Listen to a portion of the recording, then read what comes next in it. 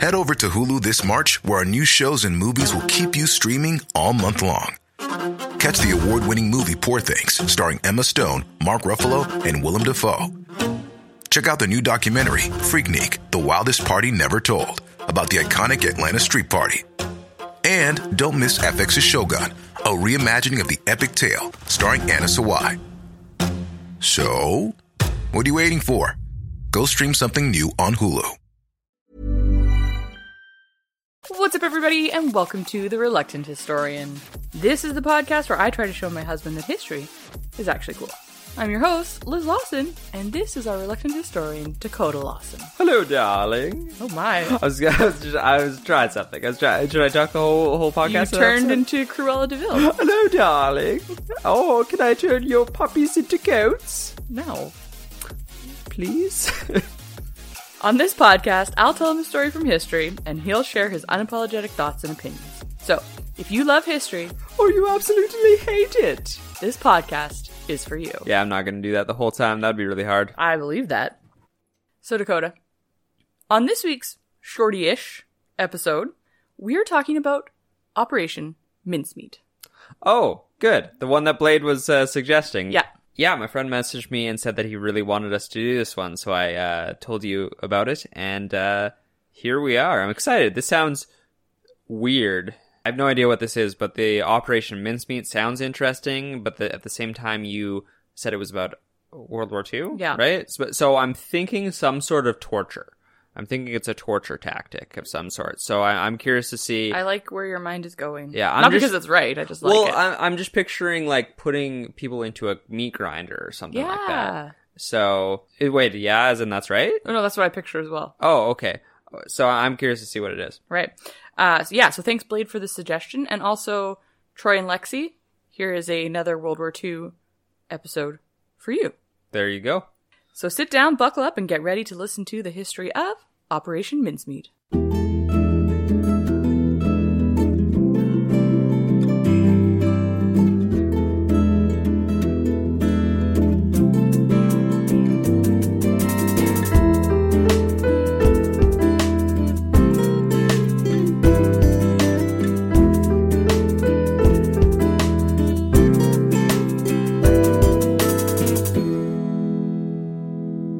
I'd like to begin by recognizing that we are recording on Treaty 6 territory and the homeland of the Métis Nation. We make this acknowledgement in recognition that we are settlers here on the land that belongs to the many different First Nations of Canada. So before we get started, for those of you who weren't with us last week and are rejoining us this week, exciting news, we have our Facebook page up and running. Yes. So you can find us if you Google under the Facebook Google. I don't know how you find groups, like if you're like, I guess if we tell them about it, they can find it. But like, you know, does it show up in people's like, you might be interested in this group or something? I don't know how Facebook works. I think if you go into the groups and search the name of the group that you're looking for, you can find it. So yeah, our group is called the Reluctant Historian Podcast. And I'm running that shit. And it's into the ground. He's doing I'm actually thinking he's doing a really good job. I like it. What do you think, listeners? Oh, we love it. This is five stars. This is the best Facebook group I've ever been a part of. Wow, thank you, listener. Thank you. That was so nice of you. So do we want more Dakota or less Dakota? But don't actually tell unless it's a positive, because I can't take that. So Dakota, what's your golden nugget? Shang-Chi. I knew that was going to be it. I was thinking about, I'm like, oh shit, I don't have a golden nugget, but I've also been thinking about this movie all day. Yeah. We talk about Marvel a lot on this podcast, I feel like, and the new Marvel movie came out. Of course, we saw Black Widow a couple months ago, but that was a prequel set between Civil War and Endgame. This one is the first one, the first real Phase 4 movie. Right. Like, of course we had, in Phase 3 after Endgame, we had Spider-Man Far From Home, but now we actually, like, we get a new hero, an Asian superhero, apparently. Who's Canadian? Oh, that's cool. Yeah. This movie's fucking I heard it was fucking awesome. It looks awesome. It has Awkwafina in it, which I think she's a big deal. I keep hearing about Awkwafina. She was in that Crazy Rich Asians movie, and I don't know. Apparently she's a big deal. Cool. I have no idea who she is. I was like, a water? Yeah. I was like, when I was thinking about what her name was, I was like, something about water. And then it came to me. So, are you excited to see this movie? I am excited, actually, yeah. Yeah. I think it'll be cool. Yeah, I think it'll be cool. What Go about... Canadia. What? It's called Canadia? No, Shang-Chi. I said go Canadia, but like as in like go Canada. Yeah. Good one. Okay, what's your golden nugget? I got to go to Regina this past weekend to hang out with the family because I have been abandoned by my husband. Yeah, I went out for a pack of cigarettes, and I'm still debating whether I'm coming back or not. He's been working a lot this week, I guess. Month. A month. He's a great boss because a couple of people on his team took some time off, and he's just, picking up the slack. So, therefore, I am a single whammon. Yes, and I don't really talk about my career very often, listeners, and I won't talk much about it, but I'm the boss at my work. He is. I have power. A boss bitch. Yes, I'm a boss-ass bitch, and some may think that it's dangerous to go and give Dakota power. And those people would be right. Yeah, so I was just in Regina, and I got to hang out. And I got to hang out with my mom and dad and my sister, so it was just a little foursome of us all together without any outside influences, and it was really nice. As in you're the outside influence. I'm like the devil on your shoulder. Always. Yeah. Yeah. And you guys got to have steak. Yeah, we had flank steak, and then I ate it. Cool story, bro. I don't know what else. I like that you're like trying to engage me, and I was like, I've got nothing to say. You guys took the dogs to the park. We went to the dog park, and Louise got... She went into the river because she now likes water, but not swimming in it, just up to her chest. Yeah, she just likes to cool down in it. Yeah, she's a hot dog. Yep. Because she's got husky in her, so she gets hot, and she's black fur, so... Yeah. So anyways, today's probably going to be a short episode, but maybe not, I don't know. We started back at school this week, and it's been a wild ride. I have 50 kids in one of my classes, That's which a lot. is probably 20 too many, but yeah. that is that's what it is. That's our government for you. Yeah, so that's taking up a lot of my evenings when I could be doing research, so I'm working on work stuff rather than... So just so you know, this the quality of this podcast is going to suffer. That's not true. I will be able to manage my time. Startup is always like just really busy. So That's anyways, fair. yeah. And maybe if you're lucky every once in a while, I'll get to do one. Hopefully. The 50th episode, I guess you'll be doing. For sure. We're at 33 episodes. Damn. That it seems like I've got a long time until 50, but like that 25th snuck up on me and I was procrastinating the shit on that one. Yeah, you really did. And I like... a couple days before we recorded, I did the research. Yeah. So. Ooh, somebody was just saying they'd like to hear you do one. Yeah? Was it you? Probably. I'm my biggest fan. That's true. Yeah, so you might not be too pumped about the story. You already said that. It deals with World War II, and that's not your favorite topic. But Blade said we had to do it, so we're going to do it. Yeah. So you can suck it up. Okay. So picture it. Okay. It's April 30th, 1943, just off the coast of Spain. Right in the midst of World War II. Hitler had just celebrated his birthday. Maybe. April 20th. Why do you know that? 420, man. Oh, okay. No, I just, I don't know. It's just a thing I know. It's a thing you know, because I didn't know that. Yeah. Who's the historian here?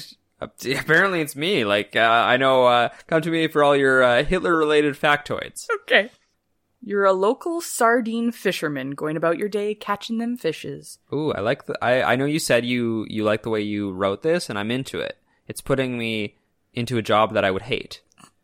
Like, oh god, I'm so miserable. Continue. When you look across the water and you see something unusual floating in the ocean. What's that? You pull your boat up to it.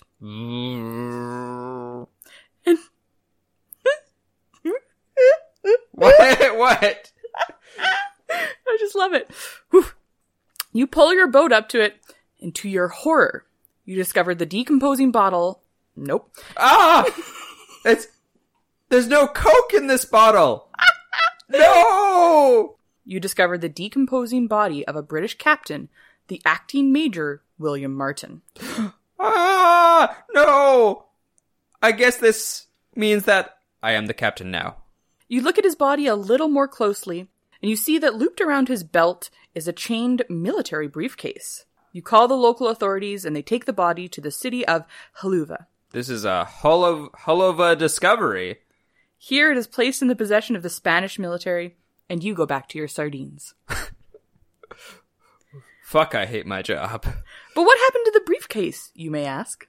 What happened to the briefcase? Well, the Spanish open it up, and inside they find correspondence between two British generals. These letters spoke of the planned Allied invasion, so that's Great Britain, United States, Russia, and France, sort of. The planned invasion of Greece and Sardinia, which are two areas located in southern Europe on either side of Italy. And because the name was Sardinia, they called in their best man, Jack Thompson, who is also me, because I catch sardines for a living, and they need me to go to Sardinia as their emissary. That's true. Spain was meant to be a neutral party in World War II, however, they were known to sometimes work with the Germans, and in this case, they shared copies of the documents detailing the invasion of Sardinia and Greece with the Abwehr, which is the German military intelligence organization, before returning the originals to the British. Oh, and the British military at this time were desperate to get the body back into their hands, which makes sense considering it had top secret information about planned invasions. Hitler commanded that reinforcements be deployed to Greece and Sardinia, that these places must be defended at all costs, and that German troops would be the best place to do the job. By the end of June, German troop strength on Sardinia had been doubled to 10,000, with fighter aircraft also based there as more support. German torpedo boats were moved from Sicily to the Greek islands in preparation, and 7 German divisions transferred to Greece as well. Then, on July 9th, the Allies commenced Operation Husky and their invasion of Sicily. Wait! Sicily, you ask? Well, I was actually going to ask, because Sicily sounds familiar. I thought they wanted to invade Greece and Sardinia. Oh, that's what I was going to ask, I guess, because you seem to be leading me to that. Well, Coda, my dear, you too fell for that classic ruse of dressing up a dead tramp as a British captain, planting fake documents on him and tricking the Nazis into defending a territory that the British had no desire to invade. Gotcha, bitch.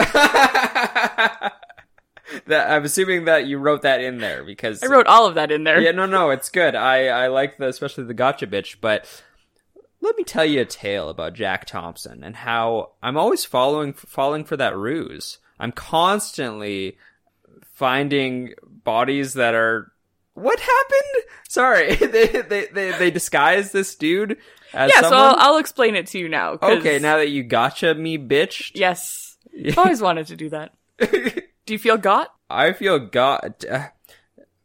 Jack Thompson, he always gets got. What am I saying? He's always falling for this ruse. So he's confused about his life. I'm trying to make him out like he's like Liam Neeson in Taken, but he's more like Phil Dunphy in Modern Family. That's fair. So yeah.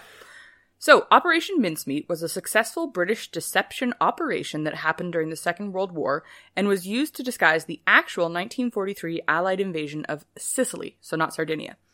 This operation has been called one of the most successful wartime deceptions ever achieved by History.com. What actually happened is a fun little tale of trickery and disguise that resulted in the smooth invasion of Sicily by the Allies. So let's get into it.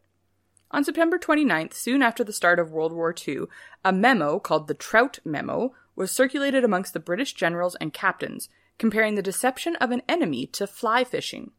The memo contained a number of schemes to be considered for use against the Axis powers. So that's Germany, Italy, and Japan.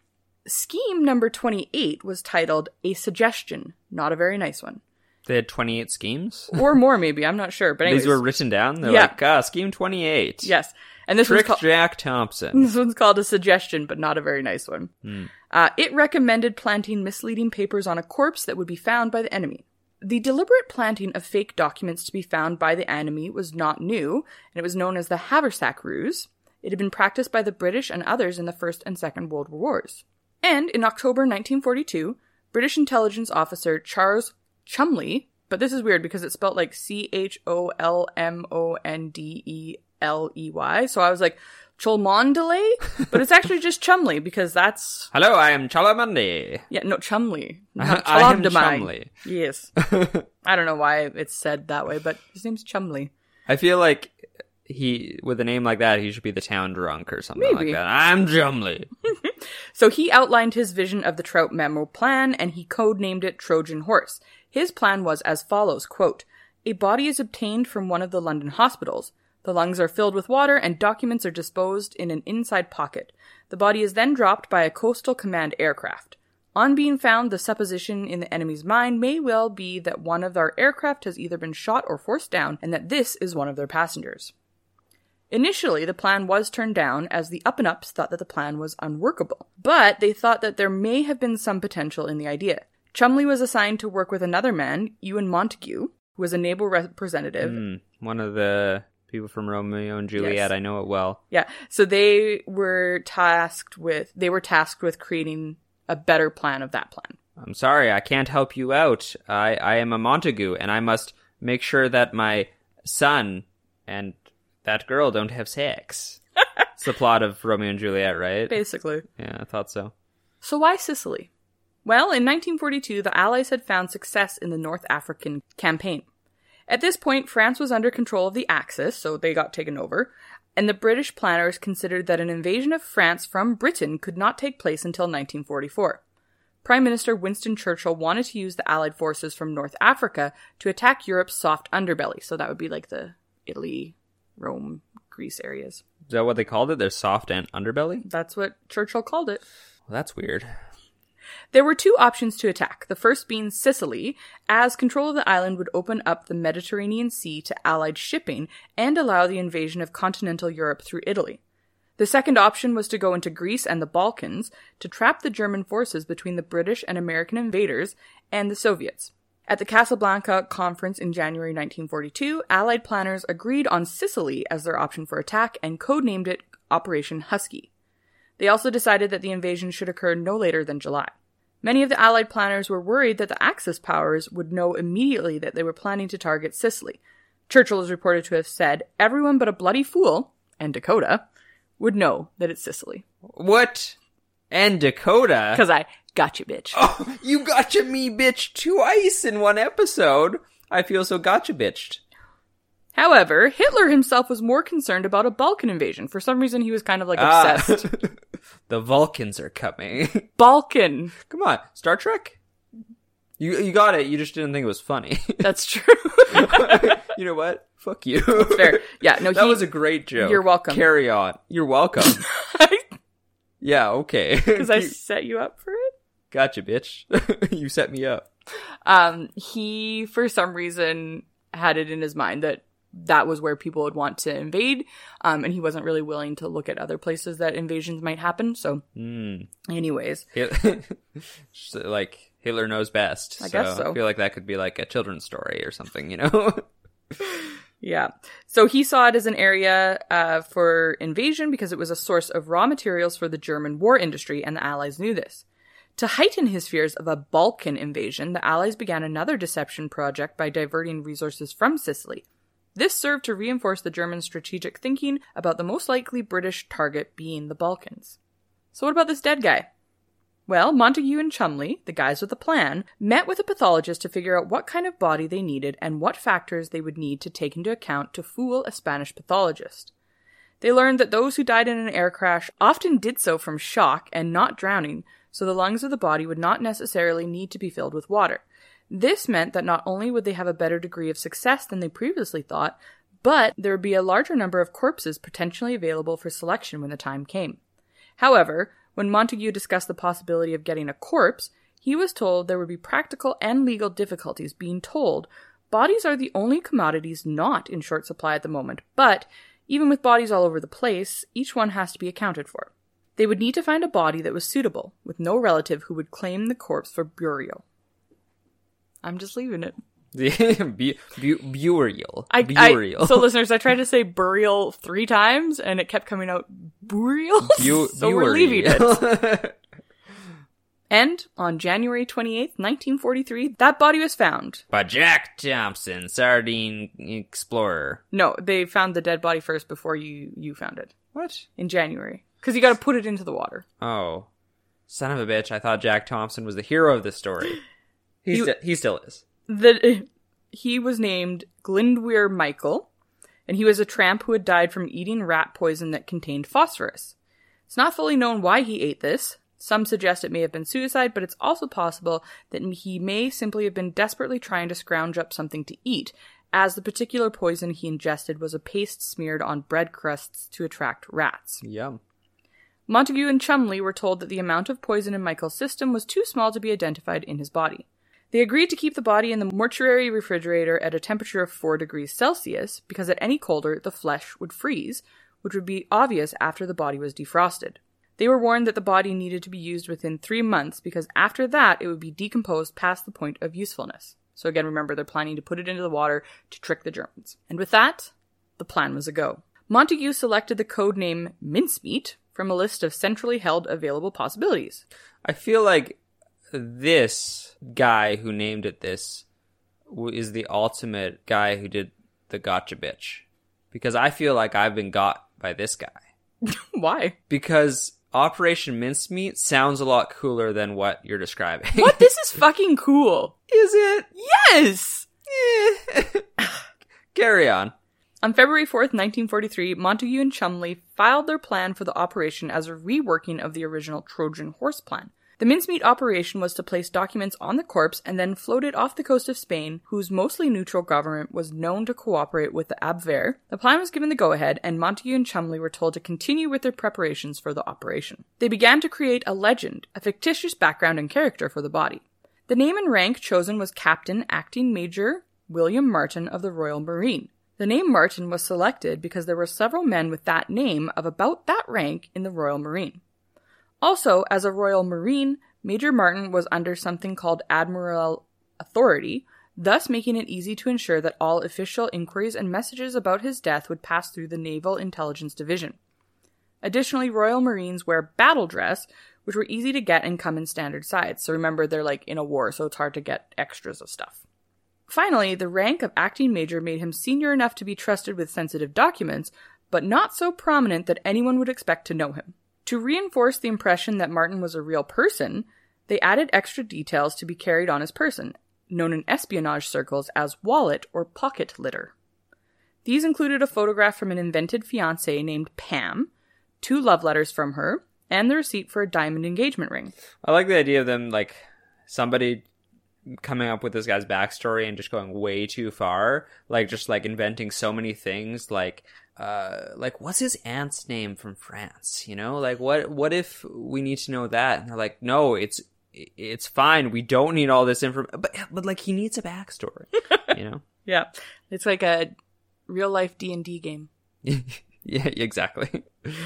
Additional personal correspondence was included, consisting of a letter from the fictitious Martin's father. This letter included a note from the family solicitor and a message from Lloyd's Bank demanding payment of an overdraft of £79.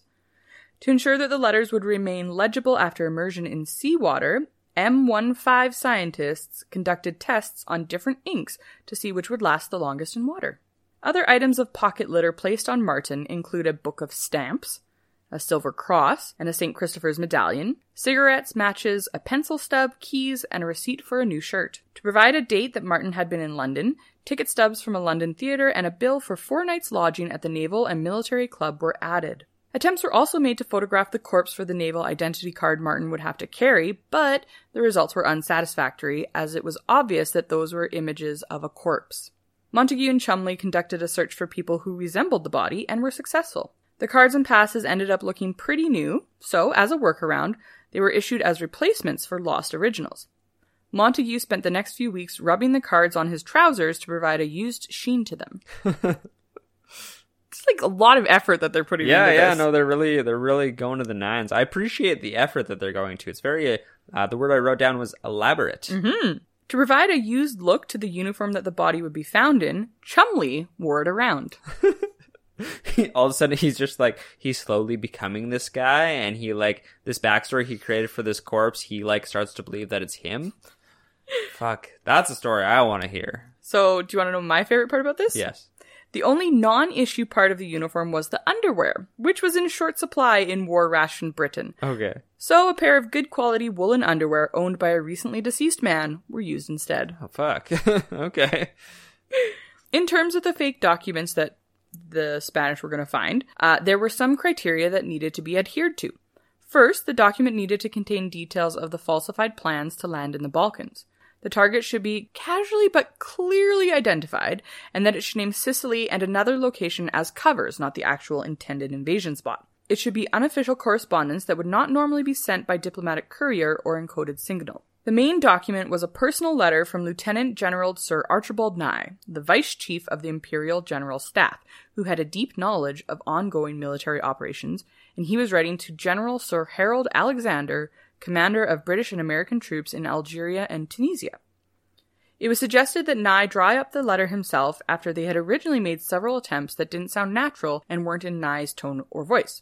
The result, according to Montagu, was quite brilliant. A single black eyelash was also placed within the letter in order to check if the Germans or Spanish had opened it. Montagu decided to put the documents in an official briefcase rather than in the pockets of the body, as he was unsure if there would be possible Roman Catholic prejudice against tampering with corpses. So, because Spain was Roman Catholic at the time, and so he was worried that the people doing the autopsy would be like, don't look through his pockets because that's bad. Oh, I see. The planning team first thought of having the handle clutched in the corpse's hand, held in place by rigor mortis, but the rigor would probably wear off and the briefcase would then drift away. They therefore equipped Martin with a leather-covered chain, such as was used by bank and jewelry couriers to secure their cases against snatching. The chain unobtrusively runs down a sleeve into the case. To Montagu, it seemed unlikely that the Major would keep the bag secured to his wrist during the long flight from Britain, so the chain was looped around the belt of his trench coat. The body was supposed to be the victim of an airplane crash, and it was decided that to try and stimulate the accident at sea using flares and other devices would be too risky and open to discovery. After seaplanes and surface ships were dismissed as being problematic in order to drop off the body, a submarine was chosen as the method of delivering the corpse to the region. On April 13th, 1943, it was decided that the plan should proceed pending approval from Winston Churchill. John Bevan, who was in charge of planning and coordination of deception operations, met with Churchill, who, it is said, was in his bed at the time, wearing a dressing gown and smoking a cigar, and he was explained the plan. He warned Churchill that there were several aspects that could go wrong, including that the Spaniards might pass the corpse back to the British with the papers unread. What about them worrying if Jack Thompson figures this out? Because I'm surprised Jack Thompson didn't see through the ruse. We learned that he was not great at that. Because he was a sardine fisherman? That's really classist of you. Sorry. Churchill replied that, in that case, we shall have to get the body back and give it another swim. Thus, in the early hours of April 17th, 1943, the corpse of Michael was dressed as William Martin, although there was one last-minute hitch. The feet were frozen. Oh, okay. And they could not get the boots on him. So an electric fire was located and the feet defrosted enough to put the boots on properly. Okay. The pocket litter was placed on the body and the briefcase attached. So now, as you know, the body was found by the Spanish and given over to a naval judge in Haluva. The British vice consul in Spain was also officially notified, and he reported back to the British that the body and the briefcase had been found. A series of pre-scripted diplomatic cables were sent between the vice consul and his superiors, which continued for several days, making the Germans believe it. The British knew that these were being intercepted, and although they were encrypted, the Germans had broken the code. The message played out the story that it was imperative to retrieve the briefcase as it contained important documents. On May 1st, the Spanish performed an autopsy on Michael's body, for which the vice consul was present, and in order to minimize the possibility of having two Spanish doctors discovering that the body was a 3-month-old corpse, he asked that if in the heat of the day and because of the smell of the corpse, if the doctors should bring the autopsy to a close and have lunch. Okay. They agreed, and they signed a death certificate for Major William Martin, saying asphyxiation through immersion in the sea. The body was released by the Spanish, and Martin was buried in Haluva Cemetery with full military honors. The Spanish Navy, however, kept the briefcase, and, despite pressure from the Germans, neither it nor its contents were given to the Abwehr. Instead, on May 5th, in the process of moving back to Madrid, the case was stopped in San Fernando, and there its contents were photographed by German sympathizers. However, the letters were not opened until it made its way back to Madrid. There, its contents became the focus of attention of Karl Erich Kuhlenthal, one of the most senior Abwehr agents in Spain. He was able to get the Spanish to work with him, and the Spanish removed the still damp paper by tightly winding it around a probe into a cylindrical shape and then pulling it out between the envelope flap, which was still closed by a wax seal, and the envelope body. The letters were dried and photographed, then soaked in salt water for 24 hours before being reinserted into their envelopes, without, however, the eyelash that had been planted there. The information contained in these letters was then passed up the German command. This information was actually deemed so important that Kuhlenthal personally delivered the information to Germany. Finally, the British got the briefcase back, and upon receipt, the documents were forensically examined and the missing eyelash noted. Further tests showed that the fibers in the paper had been damaged by folding more than once, which confirmed that the letters had been extracted and read. An additional test was made as the papers, still wet by the time they returned to London, were dried out. They found the folded paper dried into the rolled form it had when the Spanish extracted it from the envelope. To alleviate any potential German fears that their activities had been discovered, another prearranged, encrypted but breakable code was sent to the Vice-Consul stating that the envelopes had been examined but they had not been opened. The final confirmation came when the British intercepted a coded German message warning of a Balkan invasion. God damn Balkans. This was conveyed to Churchill by a message reading, "Mincemeat swallowed rod, line, and sinker by the right people, and from the best information, they look like acting on it." And Churchill said, "What the fuck is this? Who wrote this?" On May 14th, the German Grand Admiral met with Hitler to discuss next actions. Well, now we better start planning your 41st birthday, Hitler. The admiral, referring to the Mincemeat documents as the Anglo-Saxon Order, stated, "The Führer does not agree with Mussolini that the most likely invasion point is Sicily. Furthermore, he believes that the discovered Anglo-Saxon Order confirms the assumption that the planned attacks will be directed mainly against Sardinia and the Peloponnesus," which is Greece. What that means is that Mussolini, the Italian leader at the time, still believed the British were going to invade Sicily, while Hitler, blinded by his belief that the Balkans were the most vulnerable, did not. Hitler informed Mussolini that Greece, Sardinia, and Corsica must be defended at all costs, and that German troops would be best placed to do the jobs, meaning not Italian. I can't even think of a joke related to this. I'm just not Italian, you know? Like, you know? By the end of June, German troop strength on Sardinia had been doubled. Then on July 9th, the Allies invaded Sicily in Operation Husky. And even then, for 4 hours after the initial invasion, German troops were still being moved from Sicily to Sardinia. For a considerable time after the initial invasion, Hitler was still convinced that an attack on the Balkans was imminent, and in late July he sent one of his generals to prepare the defense of the region. But by the time the German High Command actually realized the mistake, it was too late to make a difference. In the end, Mussolini was removed from his position of Prime Minister by the Italian Grand Council of Fascism and King Victor Emmanuel, and was then imprisoned.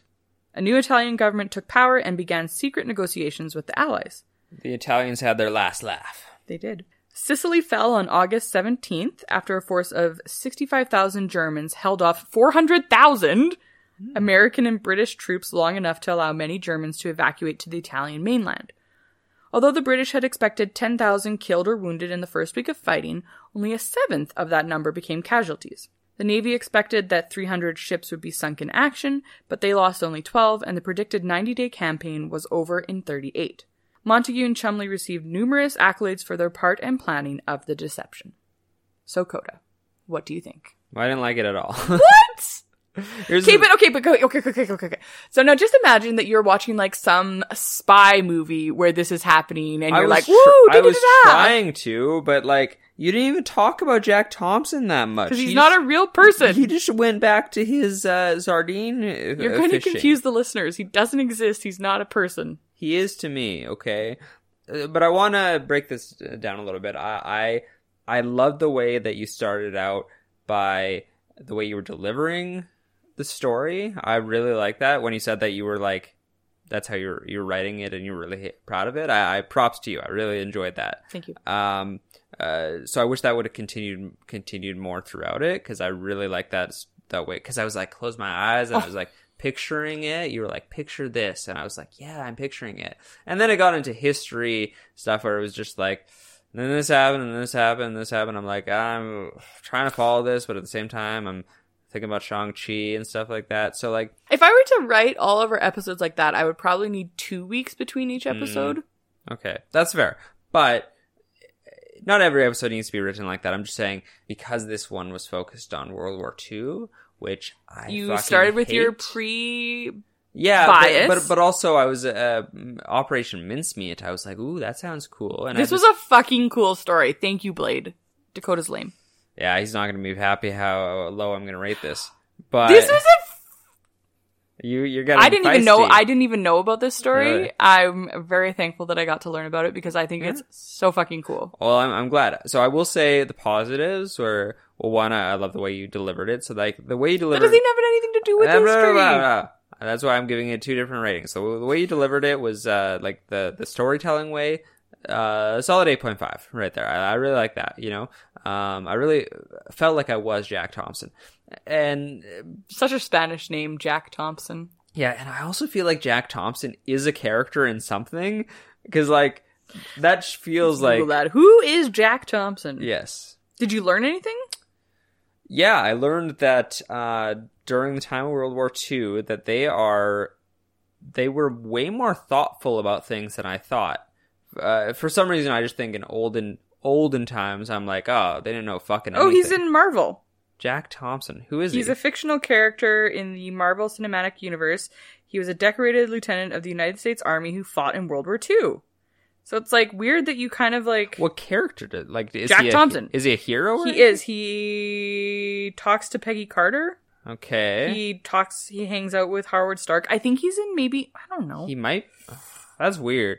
Because like that was just in my mind, so I bet I probably was pulling that out from Marvel. Yeah. Anyways, sorry. When I think about like the olden days, I think of things in a way that I'm like the way that they did this autopsy and the way they thought about everything. It seemed a lot more advanced than I would have thought. Mm-hmm. It seemed like they were like I wrote elaborate, like in the way that they thought process was. Yeah, because I would just be like, let's just throw this body in the ocean, put the briefcase. But they're like, nah, they're gonna be like, does he have a backstory? Yeah, Jack Thompson definitely would have fucking caught you. He would have.